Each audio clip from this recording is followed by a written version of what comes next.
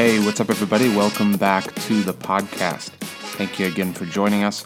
I want to read a snippet of a sermon by a man of God. His name is S.M. Lockridge, and it's called That's My King. Do you know him? We're going to talk today about our King, the one and only King Jesus. The Bible says, my King is a seven-way king. He's the King of the Jews. That's a racial king. He's the King of Israel. That's a national king. He's the King of righteousness. He's the King of the ages. He's the King of heaven. He's the King of glory. He's the King of kings, and he's the Lord of lords. That's my King. David said, the heavens declare the glory of God, and the firmament shows his handiwork. My King is a sovereign king. No means of measure can define his limitless love. No far-seeing telescope can bring into visibility the coastline of his shoreless supply. No barrier can hinder him from pouring out his blessings. He's enduringly strong. He's entirely sincere.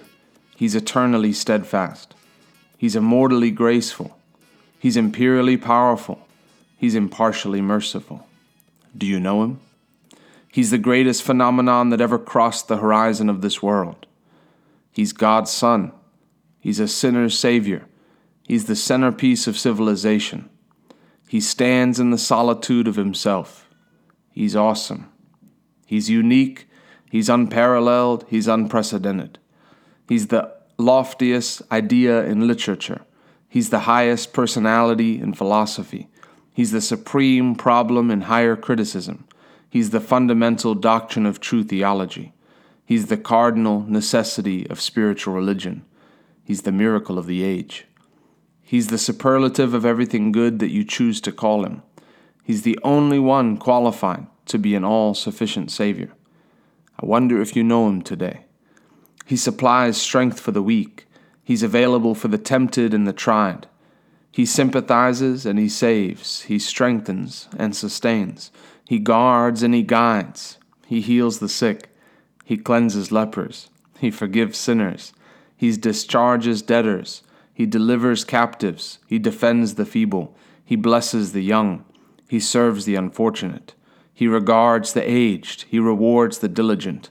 And he beautifies the meek. I wonder if you know him. Well, my King is the King. He's the key to knowledge. He's the wellspring of wisdom. He's the doorway of deliverance. He's the pathway of peace. He's the roadway of righteousness. He's the highway of holiness. He's the gateway of glory. Do you know him? Well, his office is manifold. His promise is sure. His light is matchless. His goodness is limitless. His mercy is everlasting. His love never changes. His word is enough. His grace is sufficient. His reign is righteous. And his yoke is easy, and his burden is light. I wish I could describe him to you, but he's indescribable. He's incomprehensible. He's invincible. He's irresistible. Well, you can't get him out of your mind, and you can't get him off of your hand. You can't outlive him, and you can't live without him. The Pharisees couldn't stand him, but they found out they couldn't stop him. Pilate couldn't find any fault in him. The witnesses couldn't get their testimonies to agree. Herod couldn't kill him. Death couldn't handle him, and the grave couldn't hold him. Yeah, that's my King. Father, yours is the glory and the power and the glory forever and ever and ever and ever. How long is that? And when you get through with all the forevers, then amen and amen. That was written many years ago, but I'm reminded of how the gospel is a person. The joy to the world the Lord has come is a person. Salvation isn't just an escape from eternal damnation. Salvation is a person, and his name is Jesus. And so for us, as we set our eyes on Jesus, the Bible calls him many things. If you start looking at the names of Jesus, he's the bread of life. He is the way. He is the truth. He is the life. The Bible says the law came through Moses, but grace and truth came through Jesus Christ. The Bible calls him the faithful witness and the first begotten from the dead. And then he commands us to heal the sick, to cleanse the lepers, to raise the dead, and to cast out devils. He's the He's the one who gives grace. He's the one who gives mercy. He's the reconciler to the Father.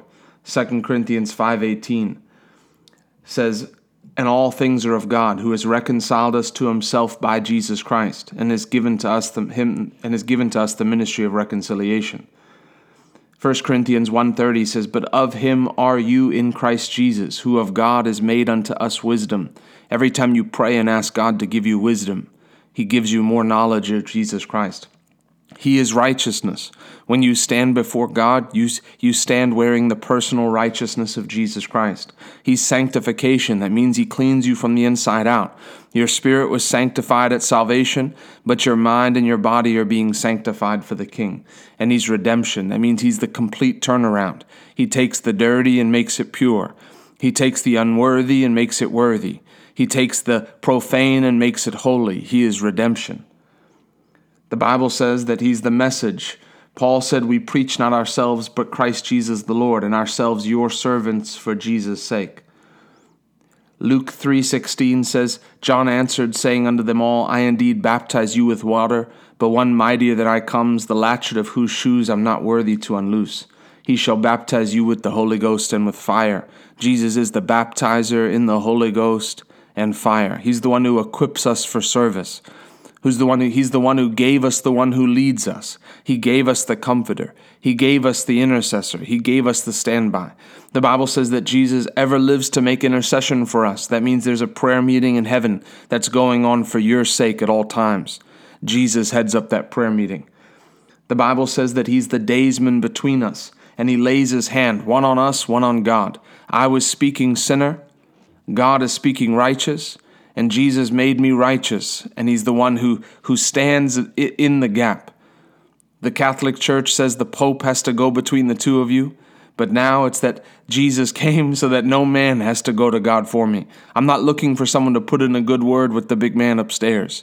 I look for Jesus, and through Jesus I talk to the Father. The Bible says, "Come boldly to the throne of grace, that you may obtain mercy and find grace to help in time of need." Jesus is the reason that I have boldness before the Father. The Bible says that Jesus is the author and finisher of our faith. For the joy that was set before him, he endured the cross. He despised the shame and is set down at the right hand of the throne of God. He's the author of my faith, and he's the answer to all my prayers. The Bible says, "For all the promises of God in him are yes, and in him amen, to the glory of God through us." The Bible says he's the first begotten of the dead, firstborn of the brethren. That means Jesus is my older brother. He's the Lion of the tribe of Judah. A brother to a lion is a lion. God is the one who made me a lion through Jesus Christ. The Bible says, "And from Jesus, who's the faithful witness, and the firstborn of the dead, and the prince of the kings of the earth." When the kings of the earth get together, he is the King of kings. They call Jesus King. When the lords of the earth get together, they call Jesus Lord. He is the Lord of lords. His name is the most powerful name. Demons tremble at it. Nature obeys it. Sickness disappears at the mention of it. He has the most powerful name. Disease dries up at the name. Depression is dispelled at the name. And pasts are removed by the name. Yokes are destroyed by the name. And it's the only name under heaven and earth given to men by which we must be saved. I'm in him, I'm found in him. So Jesus is my eternal home. Even now, before I go back to heaven, the Bible says that Jesus said, "I go to prepare a place for you" in John 14. Even before then, Jesus is the architect of my heavenly home. But even in now, I live in him. The Bible says, "He that dwells in the secret place of the Most High." The secret place is in him. The Bible says, "In him we live and move and have our being." Where do you live? Yeah, some may say I live in the Tampa area, but I live in him. I'm seated together in Christ in heavenly places. I'm not sitting next to Christ, I'm sitting in Christ. When God looks at Jesus, the kindness he shows to Jesus, he shows to me because I'm in him. I'm in him, but also he's in me. He's Christ in me, the hope of glory. He's the great mystery. He's what the prophets spoke of. He's from the book of Genesis all the way to the book of Malachi. In the book of Genesis, he was the one he was the seed of Eve that would crush the head of the serpent. He's the one who came to bring the fathers back to the children, and the mothers back to the daughters. He's the eternal judge, but he's the world's savior. He's the King of kings, and he is the Lord of lords. He's our message. He's wisdom. He's sanctification. He's my righteousness, and he's redemption. He's our hope. He's the answer of all of our prayers, and he's the object of our love. And he's the reason we call ourselves Christian. We're not ashamed of the gospel of Christ. We're the ones who bear his name. And even as the Bible tells us, bear tribulation, bear persecution on behalf of his name. I'm telling you, it's good to be called a Christian, because there'll be a day that we stand before God and we'll hear, "Well done, good and faithful servant." Jesus told us that the Father himself loves us. Why? Because we love Jesus and believe that he came out from the Father. As Christians, let us fix our eyes, as the book of Hebrews says. Let us fix our eyes on him, who is the express image of the Father. Jesus said, "Philip, if you've seen me, you've seen the Father." Have you wondered, what would Jesus be like? What would the Father be like? I wonder what the Father would be like. I see Jesus, but I wonder what the Father's personality is. Well, if you've seen Jesus, you've seen the Father. The Bible says as we fix our eyes on him, who is the direct image of the Father. Hebrews 4:15 says, "We do not have a high priest who is unable to sympathize with our weaknesses, but one who in every respect has been tempted as we are, yet without sin." He's the great high priest. That means he's taken his own blood and set it down on the mercy seat so that we can be reconciled to the Father. He's provided the eternal sacrifice. He's the one who administered it, and now he's set down because the work is finished. When he said, "It is finished," that was the birthplace of our relationship with the Father. And he's our great hope. He's the one we look forward to. He's the reason we say no to things on this earth. He's the reason we spend time in the Word on this earth. He's the one we're holding out for and we're aiming our life towards. He's the one we aim to please. And he's the one who came to please the Father. He's the greatest human that's ever walked the earth. He is the way, he is the truth, he is the life. And no man comes to the Father but by him. The Bible says that on that day, every knee will bow and every tongue will confess that Jesus Christ is Lord, to the glory of God the Father. The truth is, whether they want to or not, everyone will say that Jesus Christ is Lord. But the privilege is ours now to bend our knee now and to say, "Jesus, you are Lord of my life. Do what you want to do. Take this clay and mold it. Take this life and use it. Lord, take this sin and forgive it. Lord, take this past and wash it. Lord, I belong to you." Remember, Christianity is not a program. It's not a set of rules. It's not something to do with your time. It's not just a ticket out of hell. It's a relationship with the Lord Jesus Christ. They asked him, they said, "Jesus, what must we do to work the works of the Father, to work the works of God?"